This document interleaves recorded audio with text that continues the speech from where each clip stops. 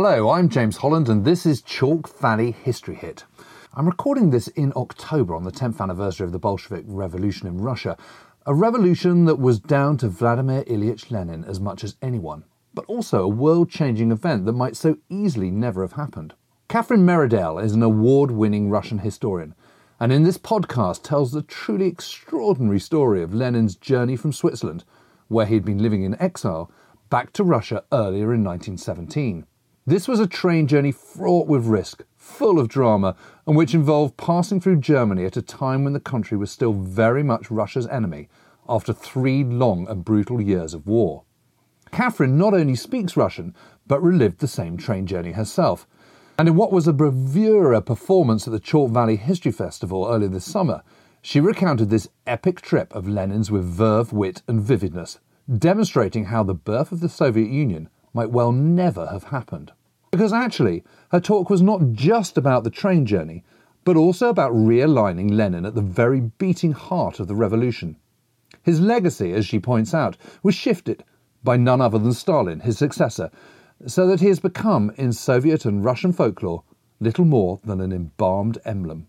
In this utterly fascinating talk, Catherine Merridale brings back to life the fiery, zealous, vain and monstrous ideologue who absolutely was the beating heart of one of the most significant political revolutions the world has ever seen.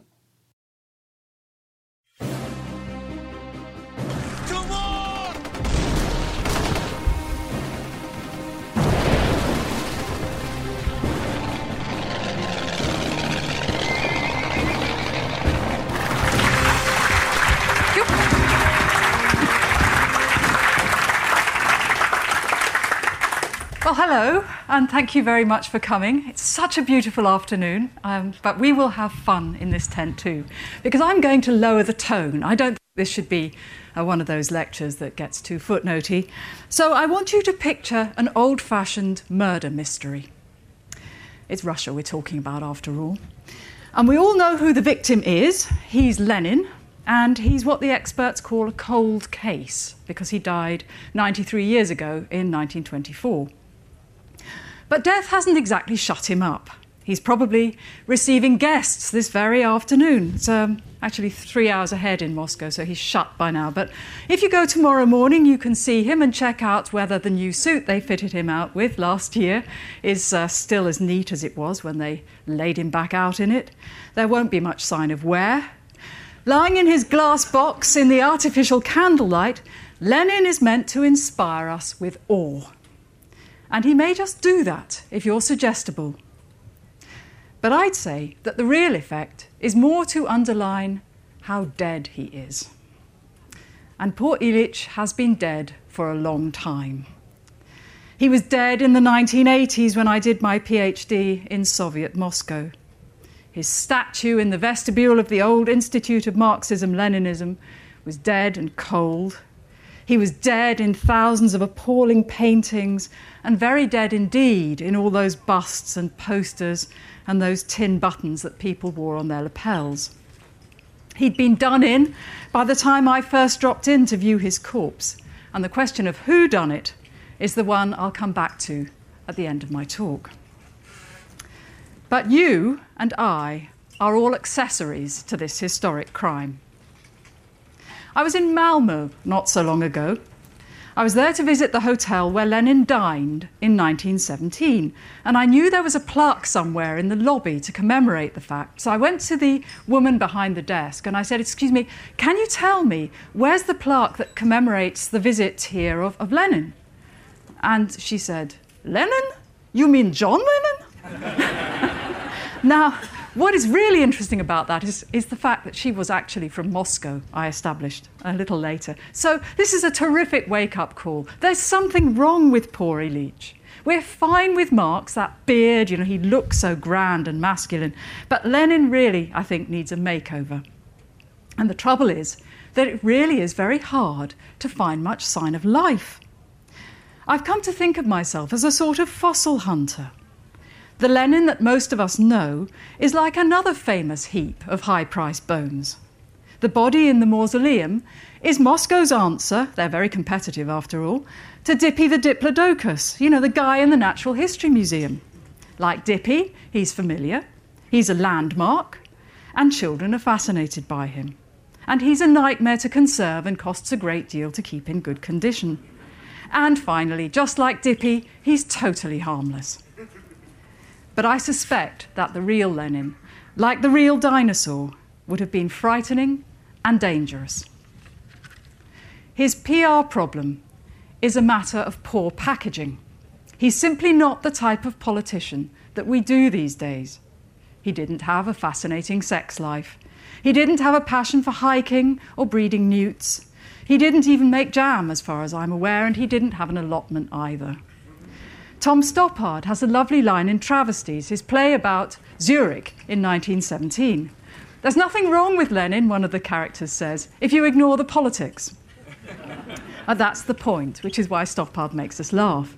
What mattered about Lenin, the only thing that mattered about Lenin, was his political drive. And that can be quite hard to write about. The danger is that you end up writing a smooth and shiny Lenin, the one the Soviets made, plastic, with no interesting cracks. But he wasn't always a head of state. He wasn't always safely stuck in Russia either. When I started to think about reviving him, I wanted to see him struggling a bit, somewhere outside his home territory, sometime when he was not a giant Superman. And there was something else as well.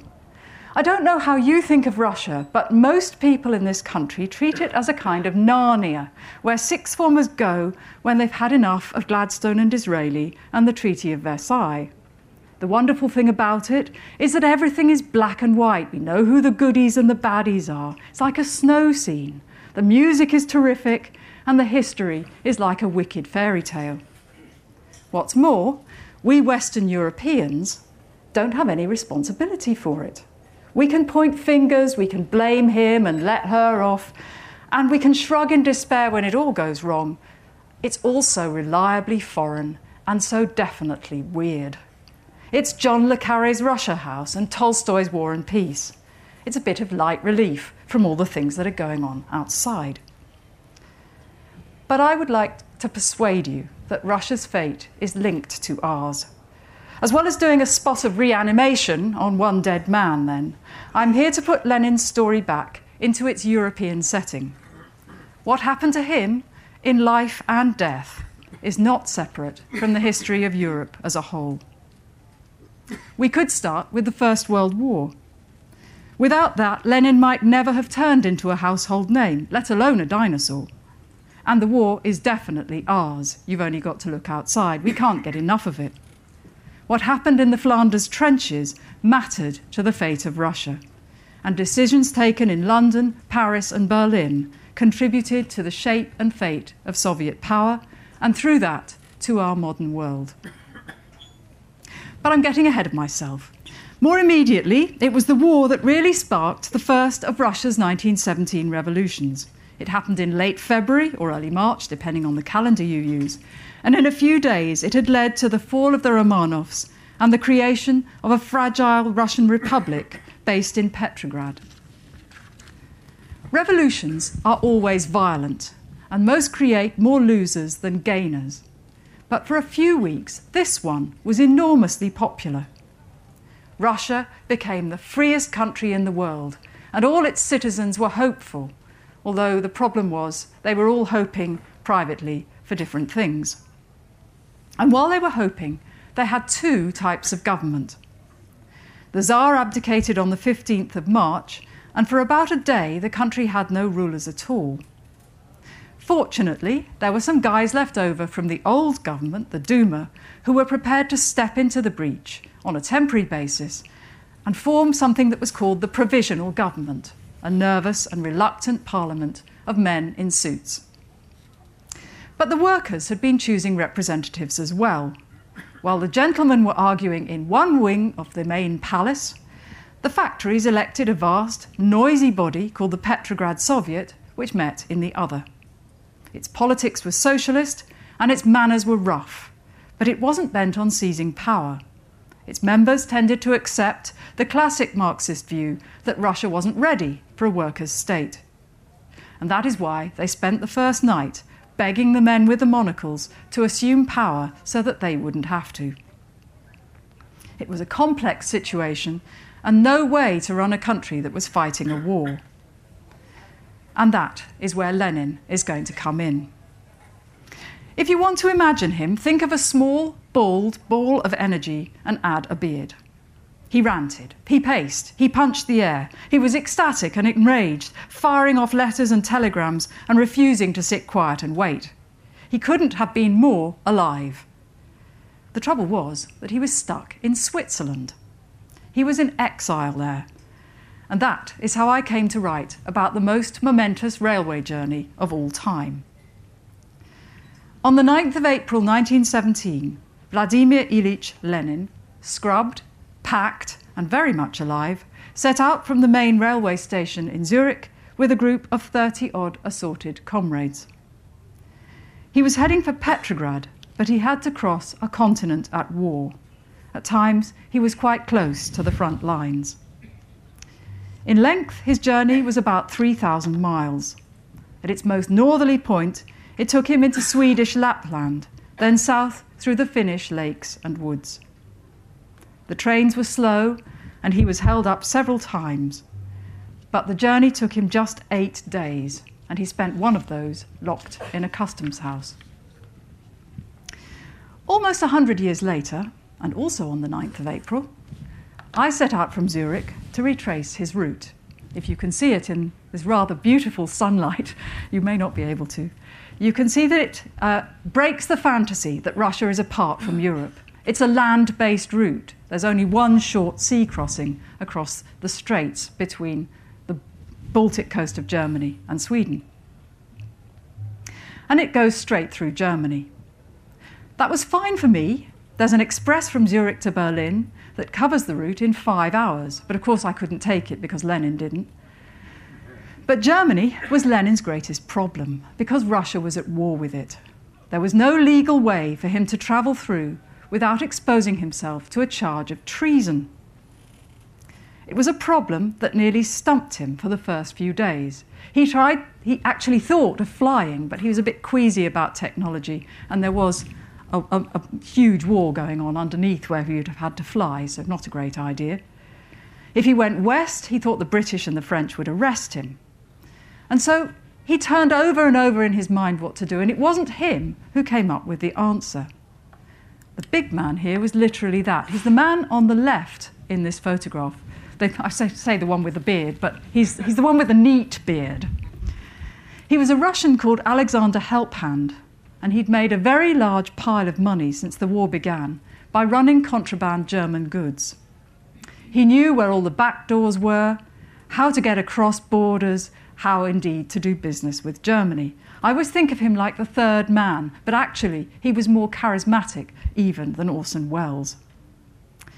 Helphand dealt in pharmaceuticals and coal. He imported the stuff to neutral countries and then sold it on at sanctions-busting prices. A particular speciality was providing the Russian market with contraceptives. So I love to think that Soviet power was built on the profits from German-made black market condoms. And at the end of today, anybody who can make a limerick from that will get a small prize. So far, so normal for wartime. But what made Helphand special, apart from his vast wealth, was that he was both a revolutionary and a German agent. His pseudonym was Parvus, though Karl Kautsky's children called him Dr. Elephant, and he was active in the Russian revolutionary scene. This wasn't such a contradiction because he loved Germany and hated Tsarist Russia. In 1916, he even tried to start a Russian revolution of his own, funded by Berlin. It didn't work. He kept the balance of the cash they'd given him. His main base was in Denmark, and he used that for all his many operations: spying, researching, repacking and exporting German goods. As you can imagine, his staff did a lot of travelling. And one of those was a maverick called Karl Radek, who also happened to be very close to Lenin. Radek was a talker, the sort who speaks first and thinks afterwards. But his great moment came when the various Russian émigrés in Switzerland were discussing how they might get home, and he suggested trying what the Germans might come up with by way of a ticket. It took Lenin 6 days to come round to the idea. 6 days, several changes of negotiator as both the Swiss and Germans got tired of his endless conditions. Lenin spent those days in a permanent state of rage and indecision, blaming everybody but himself, pacing the floor of his dark little apartment and desperately trying to impose his will on circumstances that he couldn't hope to control. The Germans didn't need to help him out. Even the Swiss didn't have to act as go-betweens. He was just lucky to be kicking at an open door. He got his special train because it suited someone powerful to let him go. But nothing ever stopped Lenin from creating obstacles when he was cross. And many of you may know about his most famous condition. Lenin was a lawyer, so he came up with the idea that the special carriage should be regarded as an extraterritorial entity. It wasn't actually a sealed train. The doors were open and people did get on and off. But the Russians on board hoped that their fellow countrymen at home would accept the tale that they had no contact with the enemy as they shunted across his country. The fiction didn't fool the Russian government. But the bigger issue was the inconvenience it created for the travellers themselves. The Russians were given a single carriage, which looked exactly like this. For obvious security reasons, they were forced to accept an escort of 2 German guards. The carriage was divided into compartments, and Lenin had the one at the front. There were 4 more for the rest of the Russian passengers, and a couple at the back for the luggage and those German guards. The fiction that there was no contact between the Russians and German citizens was preserved by a chalk line drawn across the carriage floor, dividing Russian territory from that of Germany. And a Swiss socialist who was travelling with Lenin, a man called Fritz Platen, was the only person who could step across it. He carried essential messages between the Russians at the front and the Germans at the back. Platen got summoned several times. For instance, the Russians insisted on singing the Marseillaise very loudly all the way up the Rhineland. And since that was a French revolutionary song, and they were in a country that was at war with France, they were told to be quiet. But the other consequence was much more serious. There were only 2 lavatories on board, which might have been almost enough in normal times. But the one at the back was in German territory. 34 Russians had to share the other, which also happened to be right by Lenin's compartment door. Worse, Lenin had banned smoking anywhere except the loo, which soon produced a noisy queue of people wanting to use the thing for its allotted purpose. Inside the cubicle up front, someone, maybe more than one person at a time, always seemed to be puffing away with the door open. And since Lenin's compartment was also at the front, he must have got exasperated by the noise and the queue that formed outside. It took a man of real vision to supply the answer, and Lenin proved his mettle in this case in an unforgettable way. He issued tickets for the lavatory. You got a second-class one if you wanted to smoke, which could be trumped at any time by the first-class ones that people collected, imagine asking, if they needed the thing for biological purposes. Still, noise, especially tittering, was a continuing problem in Lenin's compartment. Radek started a philosophical debate about which of the 2 physical imperatives, smoking or the other one, should really take priority. And since he happened to be in the compartment next to Lenin's, and he and his friends made a lot of noise that first night, Lenin burst out from his den and announced that sleeping was the communist duty of every true Bolshevik on board the train.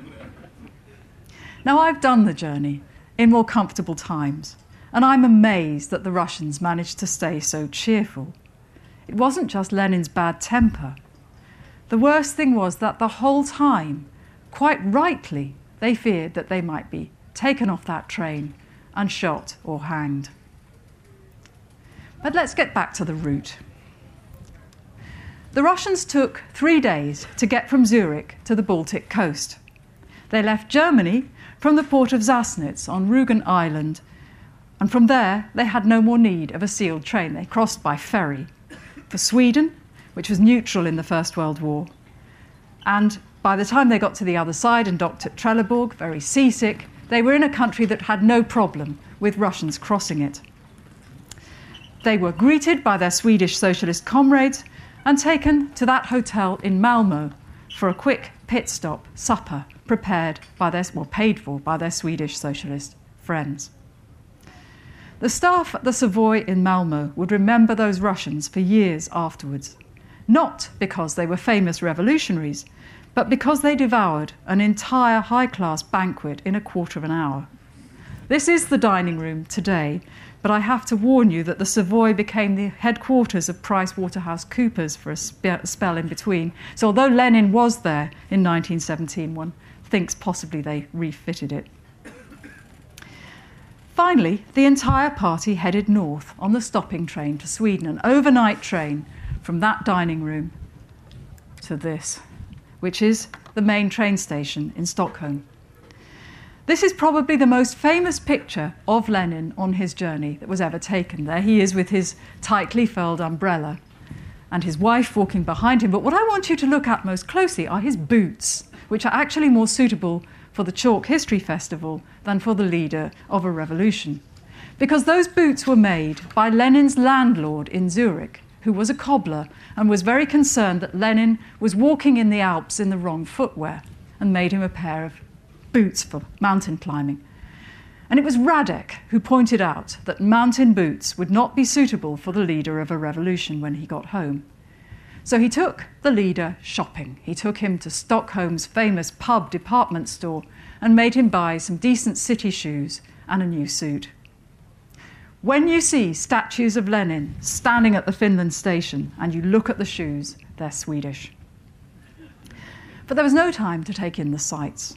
The Russians arrived in Stockholm at breakfast time, and they left on the evening train for the north just after 6 p.m. It was spring when they left Zurich. That picture is taken on the 9th of April. It's lovely in Zurich in spring. When they got off the train in the Swedish border town of Haparanda, this was the view that awaited them, because they'd gone so far north. Haparanda is on the Gulf of Bothnia, facing Finland across the Tornionjoki River. And in 1917, it was the busiest transport hub in the world. There was no other land route to connect the Western powers, Britain and France, with their ally, Russia. As a result, everything and everyone who wanted to get from one side to the other had to pass this way. That's the sorting office with, as you see, bags heading for Tokyo, Hong Kong, and Shanghai. The place was humming with diplomats and military consultants, businessmen, revolutionaries, and spies. It was also piled high with crates for eastern-bound supplies from the world's greatest trading nation, that's us, were almost bound to end up here in Haparanda. It was relatively small, so the crates and barrels created a parallel town around it, often ending up piled on the ice of the frozen river. And it was a great place for speculators, informers, thieves, and hitmen. It would have been an ideal place to have disposed of a body or two. There was also no shortage of firepower. Vast numbers of guns and ammunition went missing in the woods every night. So what about Lenin? Why did he make it through in one piece? He and his comrades ended up in the customs hut at the Russian border on the 15th of April by the Western European calendar. That is the customs hut. Technically, they were already in the Russian Empire at this point. They'd crossed the river from Sweden into Finnish territory, which was part of the Russian Empire. But they were certainly not home. There was a British officer inside that hut, a man called Harold Gruner, known to his close friends as the Spy. Gruner was there because Britain was Russia's ally. That was his cover.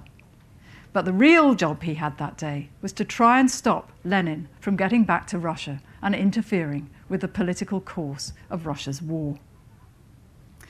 In theory, he had a pretty free hand. He also had a gun. But he had to be careful not to harm the sensitive relationship between London and the new revolutionary government. Poor Gruner. He did everything he could. He questioned Lenin. He unpacked the bags. There weren't very many of them, and they were full of books. He questioned all his fellow travellers. He even strip-searched Lenin, which must have been fun. He asked the same questions over and over. It was all a play for time, while one of his comrades was on the telegraph to Petrograd trying to raise the foreign minister, Paul Milyukov, because Gruner needed formal permission, or thought he did, if he was going to arrest this wretched Russian citizen.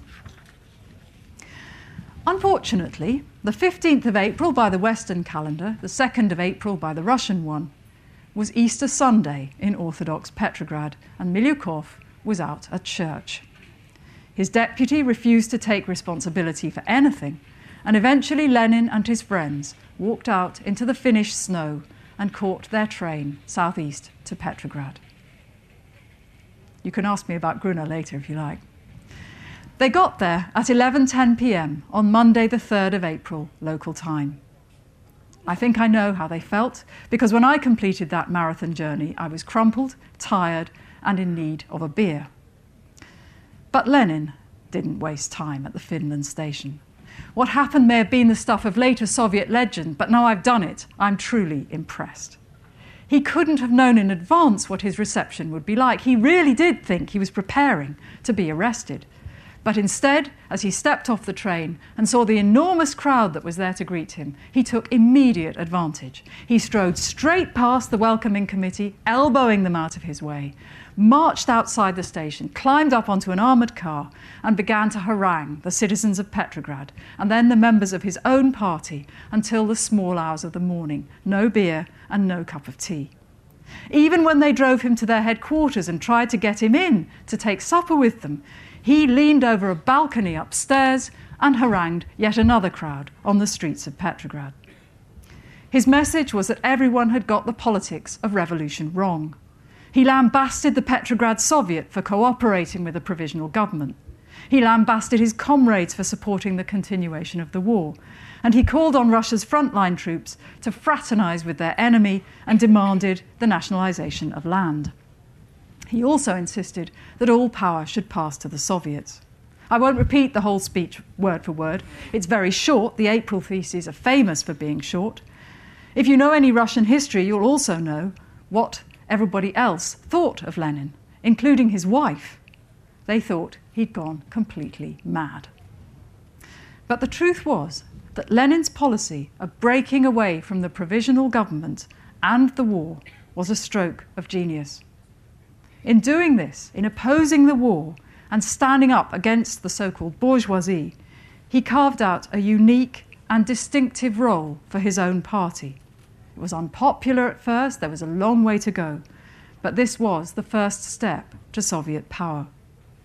If Lenin hadn't travelled back to Russia on that train, and more or less precisely at that time, the Bolshevik Party in Petrograd would probably have split and melted into chaos and obscurity. Instead, Lenin instigated the change of direction that helped reforge it from the bottom up. Without him, there would have been no Bolshevik revolution and no Soviet government as we have come to know it. There would have been no Soviet Union and probably no Cold War. As if all that were not enough, Lenin was also the man who put Karl Marx into government.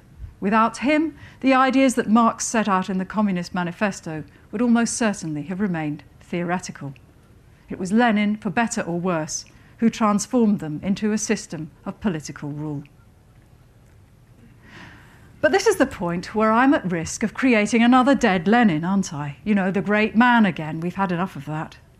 He had no magic intellectual powers. He was clever, he was ruthless, but he was also very lucky. And to that extent, the responsibility for the Soviet Revolution is, as I said at the beginning, something Europe shares. It's part of our collective history. And let me explain what I mean. First up, Lenin couldn't have returned to Russia at all if it hadn't been for the miscalculations and short-sightedness of established political elites. Here is a member of the establishment. You don't get much more establishment than him, in fact. His name is Arthur Zimmermann, and he was the German foreign minister best known for hatching cunning plots. For those of you who haven't come across him, Zimmermann's other claim to fame was a famous telegram sent to the government of Mexico, inviting them to participate in the war on Germany's behalf in exchange for Arizona, New Mexico, and Texas. If this had succeeded, Trump would have had to build his wall a little further north. The telegram was leaked. The British got hold of it, and it was one of the reasons why the United States entered the war on the Allied side. So in many ways, Zimmermann was responsible for Germany's defeat. Nothing daunted by that failure, and in fact inspired by it, because he felt he had to act quickly before the United States Expeditionary Force arrived, Zimmermann allowed himself to be seduced by the idea of Lenin. The lure, of course, was that Lenin might undermine Russia's war effort. This idea wasn't new. The Germans had been sending troublemakers around the world for years. They tried Finns, Georgians, even Irish. They just needed anyone they could use to undermine the Entente. Like the secret services of more recent times, especially those that have operated in Pakistan and points north, they didn't really care who they were dealing with, as long as in the very short term it made trouble for their enemy. They never expected the result they actually got. But the Germans weren't the only people who got their plans wrong. The British and the French had their own obsessions. Very little crossed their minds beyond the need to keep Russia in the war. No other goal or interest remotely competed with that. So when the Tsar was toppled in February, our first thought, was to make sure that the new lot stuck it out for the whole war. The day after the revolution in Petrograd, a revolution that was bound to change the course of the whole of European politics, a civil servant in Whitehall scribbled a note on a telegram from Russia urging the authorities in London to doctor the news, he used the word dress, so that the British people didn't get any funny ideas. Meanwhile, the priority in Petrograd was to find some decent chaps the British could do business with. No wonder they kept finding the wrong people for a country in revolution. It didn't occur to them that business as usual might not be the best or even a feasible plan for anyone.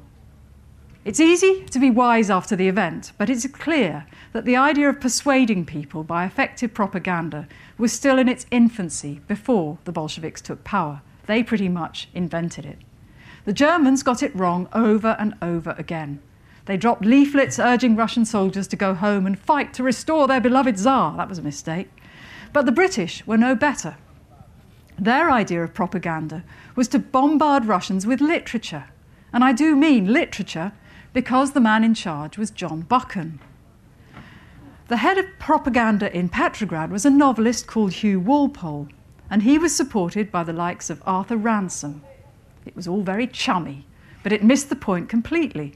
As the British military attaché Alfred Knox memorably put it, Walpole is not the man for the job, because he doesn't know Russia, and is only a novelist, and a man with balls is required. Well, whatever else you say about Lenin, he certainly wasn't a novelist. You got it. The Bolsheviks excelled at propaganda as an art. They pushed it to new limits in the year 1917 and thereafter. It was visual, it was direct, it was often beautiful, and it was rooted in real popular concerns and genuine grassroots language. Good posters aren't cheap to make, and newspapers don't print themselves. We can talk about the Bolsheviks' funding and the rumours of German gold, if you like, but certainly, wherever they got their money from, they used it to maximum effect when it came to reaching their most important audiences. Finally, though, I do think there were moments when our Lenin had a point. In particular, his views about the world of finance have an eerie ring these days. The shameless triumphalism and sheer rapacity of the British political class doesn't seem to have moved on much since 1917. Back then, with young men dying in droves, the chaps in Whitehall were only concerned with making sure they got a good share of the Russian market. One commentator wrote a book about the opportunities that the revolution seemed to have created, to his mind at least, observing that the new Russia was bound to develop a large and affluent middle class whose members would need British razors and Raleigh bicycles and patent medicines. His choicest comment, written in mid-1918, was that Russia looked set to be a splendid new market for British-made grand pianos. So Lenin's case against the bankers was pretty sound. But being right in that analysis, and even being able to make the case with some impressive poster art, doesn't guarantee that your solutions will work. The idea of the Bolshevik Revolution captured one strand in the popular mood in October 1917. But the honeymoon was short, and what came later was mass death, displacement, tyranny, corruption, and political murder. It is our common European story, this, and we can't disown it.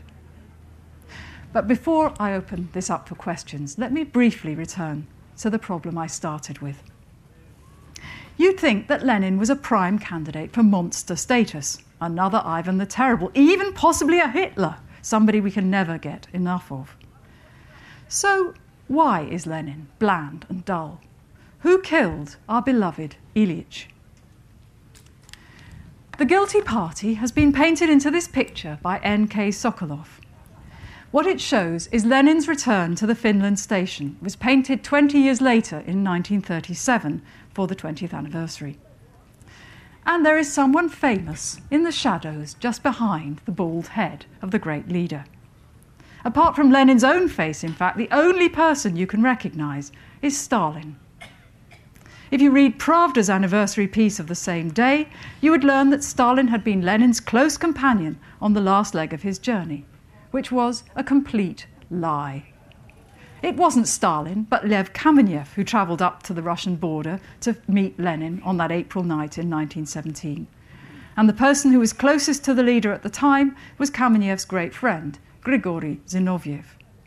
By 1937, both were dead. In fact, almost everyone who travelled with Lenin on the sealed train found out it affected their life expectancy. As far as Stalin was concerned, you see, the live Lenin was dangerous. It wasn't only that he advocated things Stalin didn't approve of, like international civil war.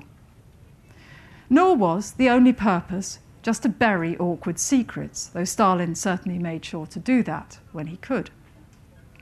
What was really at stake in burying Lenin was something else: the right to define the revolution itself and to claim the sacred fire of people's dreams. For Stalin to be number one, the memory of the real Lenin had to die, and then his followers had to be discredited one by one. If you want to test how well this worked, even poor old Leonid Brezhnev looked more lively than Lenin towards the end of his life. And the real Lenin is still dead. There are no plans to put him centre stage in Russia in this big centenary year. His presence at the anniversary celebrations would be explosive. It would remind people, for instance, how you can take power by going out onto the streets and simply claiming it. It would rock the boat of sacred empire by reminding, for instance, the Ukrainians that Lenin advocated national self-determination for peoples. Which is why 2017 is turning into a good year for the Romanovs and the murdered Tsar, and there's a lot in the press about victims and the need for national reconciliation in Russia. They've even built a new cathedral in Moscow. But you're not going to find very much about Lenin anywhere. He's going to be the skeleton at the feast this year, the unquiet ghost.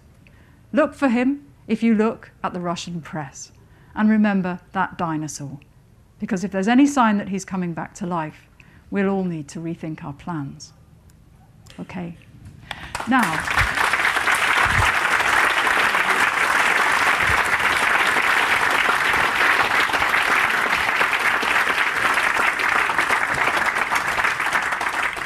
I'm delighted to take questions. I'm going to have some help here from Charlotte, but would you please wait till you get the mic before you start to speak? Thanks. I found that very interesting. Could I just ask two, as it were, supplementary things? One, Trotsky was detained by the British at Halifax, Nova Scotia, which showed that you didn't actually have... The British weren't only having problems with Russian jurisdiction. They rather fluffed that one. But there's a broader question. You suggest that it's essentially the German Foreign Office I'm not necessarily disagreeing with that, but could I add a reading? German military intelligence, I think, also was part of the parcel. And I think in particular, the Germans knew what the Japanese military intelligence had done in 1905. The Japanese had played a big role, as was generally believed, in supporting the revolution that year. And is it not the case that in part the Germans were trying to do a reprise of what the Japanese had done? They were trying to. The Germans were trying to do anything they possibly could. It wasn't just revolution, as in Marxist revolution, that they wanted to foment. They tried fomenting jihad in the Caucasus, which not something that hadn't happened in 1905. They tried fomenting. They tried to create a Finnish national liberation army, and they did quite well with that. The Finns, as we all know, are very good at forming armies and fighting, and especially fighting Russians. And they were doing pretty well with the Finnish National Army. As we also know, they were working in the Middle East. They were working around Constantinople. There was a sort of conflict with Lawrence of Arabia. There were questions about what was going to happen to Suez and India. There was even a rumour that Lenin had agreed that if he seized power with German help, he would actually supply troops to help take India for Germany, which was an interesting idea. So German military intelligence had its own agenda. Zimmermann had his own agenda. They were all working sometimes together and sometimes not together. And they didn't always coordinate. The budgets didn't necessarily come from the same box. So that's the answer to your second question. To your first question, one of the problems with detaining Trotsky was that the Russian government demanded he be released. So it wasn't the Halifax, Nova Scotia jurisdiction that fluffed. The Russians said, if you don't release him, he is a Russian citizen, you must allow him to go back home. The British thought they were going to be able to hold him indefinitely.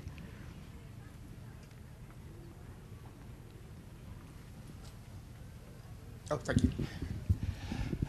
You talk about degeneration of the Russian Revolution to awful tyranny, really. Do you think that happened from day one, or was it after the Kronstadt rebellion, and did Lenin lead on to Stalin? A bit of a tangent for what you're talking about. Just checking the time before I answer that. There are all sorts of answers to that, of course.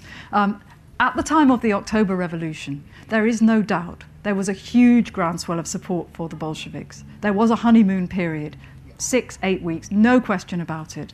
And that honeymoon was based on opposition to the war, opposition to the provisional government, enthusiasm for what people regarded as the big men, because Bolshoi in Russian means big, Chelovek means person, and people didn't understand Bolshevik as the majority party, but as the big people. These are going to represent us. These are going to fight our corner against all the things that are going wrong. But of course, if you seize power at a time of revolutionary degeneration, the revolution itself was falling apart, Russia was falling apart, it was fighting a war that it was losing, its economy had collapsed. In the countryside, the farming economy was also collapsing. It was in a terrible state. And so seizing power at that time and promising all sorts of things, you couldn't possibly deliver them. Why does Jeremy Corbyn? Never mind. So there is a real problem for Lenin, even assuming that he'd been a different person. And then there was the problem that the world revolution didn't happen. Lenin seized power on the premise that what would follow the Bolshevik revolution in Russia would be a socialist revolution in Germany, a copycat revolution inspired by Russia, and then there would be socialist revolutions across the entire planet. That was the idea. He went on believing that until he died in 1924. Of course it didn't happen, and when it didn't happen, the Russian Revolution was essentially doomed to in some way or other compromise those original dreams, leave aside the collapse of the economy. And so the story from 1917 onwards is one of increasing disaster as far as Russia is concerned, and Russians. The personal stories that you read of human beings caught up in that revolution show just what politics can do to real lives, to people whose families were divided, to people who never saw their homes again, to people who were moved here and there, people who were shot. It's a terrible story. And it's not entirely down to Bolshevism. It's down to the revolution and the failure of the world revolution and the First World War and poverty and Tsarism and violence. I could go on all afternoon, really. But it's debatable. It could be debated for a long time, that question. Is it on? Yes, it is on. If Lenin and Stalin spell their name with an IN, could you explain why Corbyn says YN? Because he's no relative. It's a completely different route, philologically. So I think you'll have to just relax on that one. And the beard is different. The beard is totally different. And the politics too, actually. Could you tell us what happened to Lenin in the years before he died, between 17 and 24? Because that's very interesting. And where did he die, and why did he die, and so on? Okay. Well, Lenin, of course, immediately upon seizing power, became the supreme head of of Russia. It was the Russian Empire at that point, not the Soviet Union. He was the leader of the Bolshevik Party. The Bolshevik Party had taken power in its own name in the short term. It was not committed to sharing power with the other socialist parties, although it did on a very limited basis for a very short time. And within months, what Lenin had to do was to fight a civil war on many fronts, because, as I said to the previous questioner, the Russian Empire was collapsing. People had had many dreams in the February Revolution that had not been realized, and by the autumn of 1917, they were impatient to see their dreams come true in some way and to find the person to blame for them not coming true, to organize to protect themselves. So there were white armies, red armies, there were black armies, green armies. The whole place became a sort of firestorm of disappointment and violence. And somehow or other, Lenin's party managed to hold on to power and reconstruct the state through that.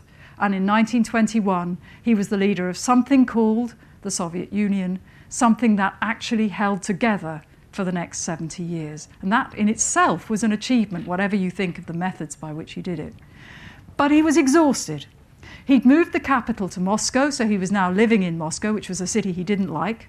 He was living in the Kremlin in apartments which he also didn't like. He had a special little room built on the roof so he could take the air in the evenings. And he spent a lot of his time recovering from his exhaustion at a requisitioned mansion out in the countryside. The mansion had belonged to a Dr. and Mrs. Now I can't remember, was it Blankin? They were not particularly distinguished people, but they had their house seized by the Bolsheviks and taken over as Lenin's retirement, sort of nursing home, essentially. He then had a couple of strokes. He was the leader of the Soviet Union. He was consulted on absolutely every political decision that was taken through the construction of the new policy, the construction of the new government, the repression of opposition. But he had a stroke in 1922, which rendered him partially paralysed, and then he had a couple more, and he died in January 1924, pretty much having been unable to communicate for 6 months before that. So it's a very sad story from the point of view of Vladimir Ilyich. He was not poisoned, as far as we know, and there are stories that he died of syphilis, which are completely unsubstantiated. He may have had syphilis, but he didn't die of it, as far as we know.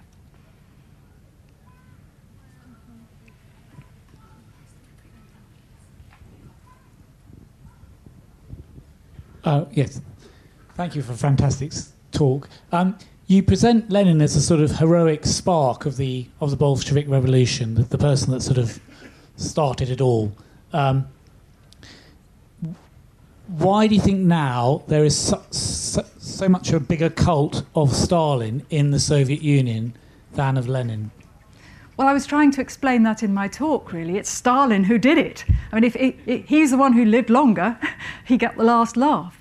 What Stalin did was to collect all Lenin's papers. So he sent agents out to Europe after Lenin's death in the 1920s to buy up every single document that could be found relating to Lenin's life.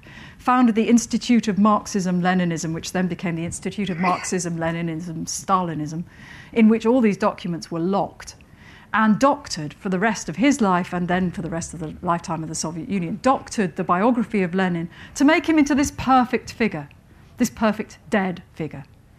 And Lenin's tenure as head of the Soviet Union was relatively short. The architect of the modern Soviet Union, of collectivization, of the victory in the Great Patriotic War, of industrialization, of the purges, that is Stalin. And so he's the figure who we see more of and know more about.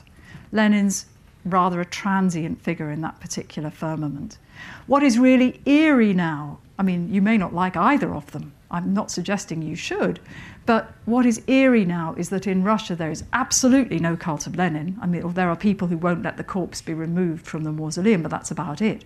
But there are many, many people who think Stalin was a great leader and a good manager, and are prepared to forget the atrocities, the murders, the millions of deaths that were perpetrated under his leadership, and to see him as a good figure. Hi.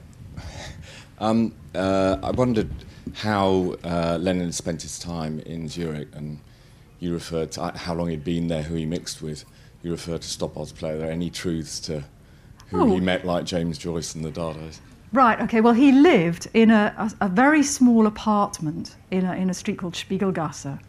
And at the bottom of Spiegelgasse was the restaurant, the cafe, Voltaire, where the Dada movement formed, essentially, and where they were every night doing their thing. Did Lenin go? No. Lenin was not a Dada person. I think he would probably have found it extremely distracting. As a young man, he had enjoyed a number of things. Smoking, chess, and music were his great passions, and he gave them all up because they distracted him from the cause of revolution. Smoking he gave up partly because his mother told him to. Chess he gave up because you have to think about it, and you have to be good at it, and you have to win. And unless you put a lot of effort in, you can't win. And he couldn't bear not to win, but he also couldn't bear to put the effort in because he wanted to make the revolution. And music, he said, makes you feel all soft and soppy, and you actually should be willing to hit people over the head. So he wasn't prepared to listen to his favourite Beethoven.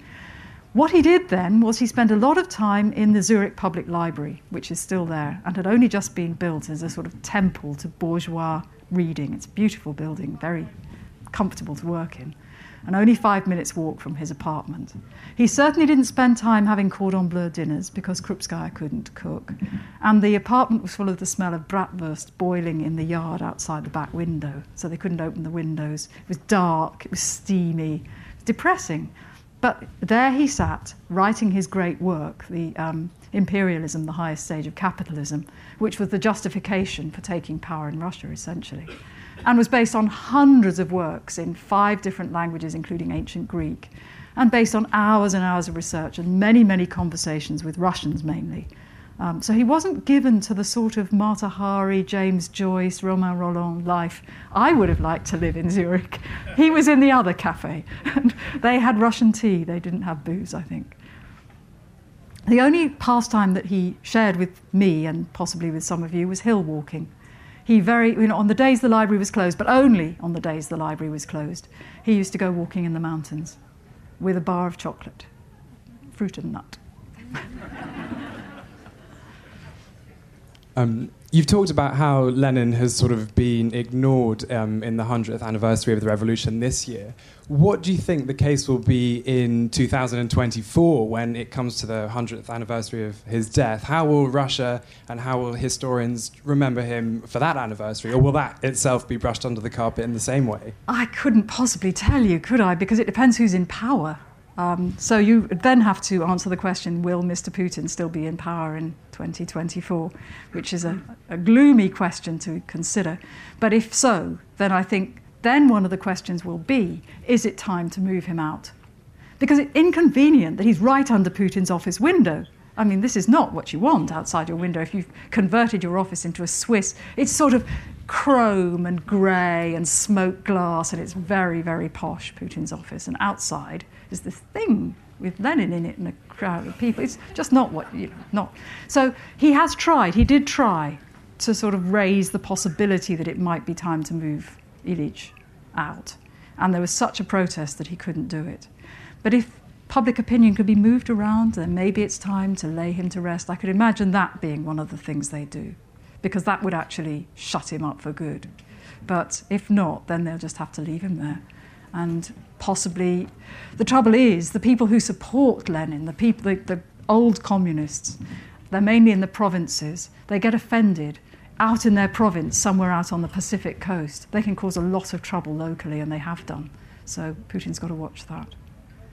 But it'd be interesting to see. We can, all be back here in 2024 and talk about it. Thank you very much for a wonderful talk. In a recent exhibition at the British Library on the Russian Revolution, there is a wonderful letter from Lenin asking for very polite letter to the director of the British Library, posing as Jacob Richter, and asking whether he could spend some time in the British Library. Can you tell us just a little bit about the time he spent in London? Yes, of course. The house he lived in is no longer there, he and Krupskaya. It's in a street that was knocked down to make way for the King's Cross development, I think. But he came to London partly because he liked the idea of the British democracy as a background for his own conspiracy. British government policy towards immigrants was not repressive, so he could get on with it. There was posted to watch him a special branch officer who at one point hid in a wardrobe in the pub where Lenin held a meeting and was utterly horrified by what he heard and reported to his bosses that man that he could hear was the most frightening politician he'd ever heard in his life. But for the most part, Lenin was left alone to get on with, what leaders of opposition fractions in the Marxist movement generally do, which is go to the British Library and study. He had a favourite desk. And after he seized power, apparently the director of the reading room said, "Whatever happened to that nice Mr. Richter?" So, he did make an impact as a good person and a sensible reader. He learned English, so he went to Speaker's Corner quite a bit and listened to people, and he learnt something about rhetoric by watching them. And he met a number of people. It was a good place for Europeans to come at the point when he was there, which was before the war broke out. And they held one of their meetings there. They had originally met in Brussels, the Bolsheviks, to have one of their political meetings. But they held it in an old wool warehouse, and they realised that they were all being attacked by fleas from the old wool. So they had to move to London very quickly, and that was the first Lenin actually went there. But he did the same things in London as he did in Zurich. Conspiracy, eating chocolate, going for walks, not much liking the countryside. He thought it was a bit depressing compared with what he was kind of looking for, and getting on with it, really.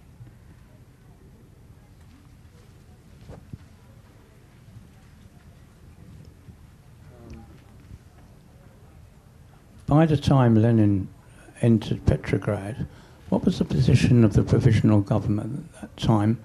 Did Kerensky resign immediately, or what was the situation during intervening time? In April? Yes. When Lenin came back in April, the provisional government was actually in quite a good position, because initially its big problem was, how are we going to wage this war? Are the workers and soldiers going to back us?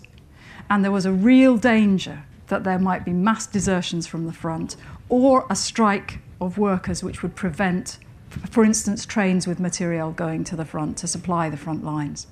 The provisional government managed to persuade some of the leaders of the Soviet to work with it. And there were one or two in particular, who were Mensheviks for the most part, who were prepared to work alongside the provisional government for the duration of the war to bring the war to an end that wasn't humiliating for Russia. And the way it was presented to the Soviet was, look, that's the Kaiser. He's going to crush your revolution. You've got to defend your revolution. We'll worry about annexations later. We'll worry about our treaty obligations later. But for the time being, we must make sure our revolution isn't crushed by those Prussians.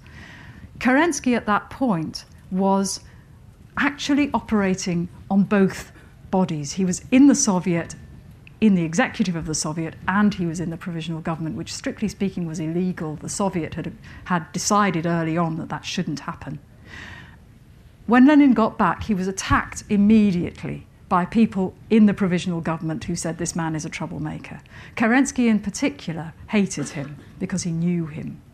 But it took another 2 or 3 months for this to come to a head, and what brought it to a head was the Russian offensive in June 1917. The provisional government managed to persuade the army and the Soviet to back a new offensive against the Austrians and Germans in Galicia, and it collapsed totally. And at that point, there were riots on the streets. The provisional government almost crashed, and Kerensky became the new leader of the provisional government. So that's where Kerensky fits in. The man who was the darling, the sweetheart of all the women of Petrograd. He was their sweetheart from February until about November. People swooned when he gave lectures. He was showered with, where are they? He was showered with flowers whenever he spoke in public. He was just the most remarkable sort of, used to say, the sort of Barry Manilow of the revolution. But like Barry Manilow, he is no more. Reading very recently about the two revolutions in 1917, one of the main causes was the lack of food. The women on the streets.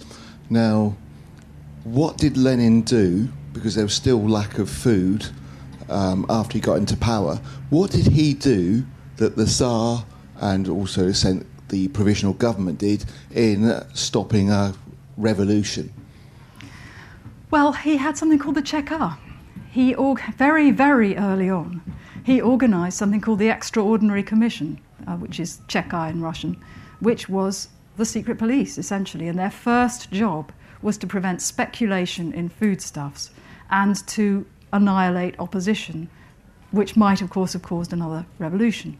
The next thing he did was to requisition food, to requisition gold from citizens. A lot of people fled at the time of the October Revolution, a lot of rich people in particular. And so he organised the mass international sale of Russian artworks, icons, church goods, art collections by people who'd left the country and people who hadn't, melting down of gold and silver, selling it on international markets. The international price of gold went down really significantly in 1918 as a result of the flooding of the markets with Russian gold and gemstones to supply the revolution, not only with food, but also with weapons and with all the things that Lenin needed to build his new state.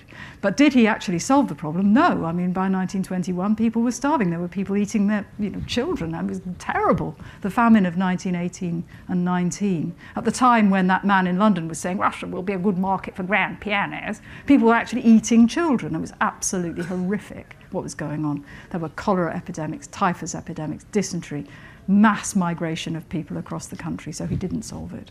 But where do you go when you've had a revolution and another revolution and you're weary? Where do you go? How do you organise another uprising? You can only go right, and of course there were right-wing oppositions to Lenin, but he crushed them.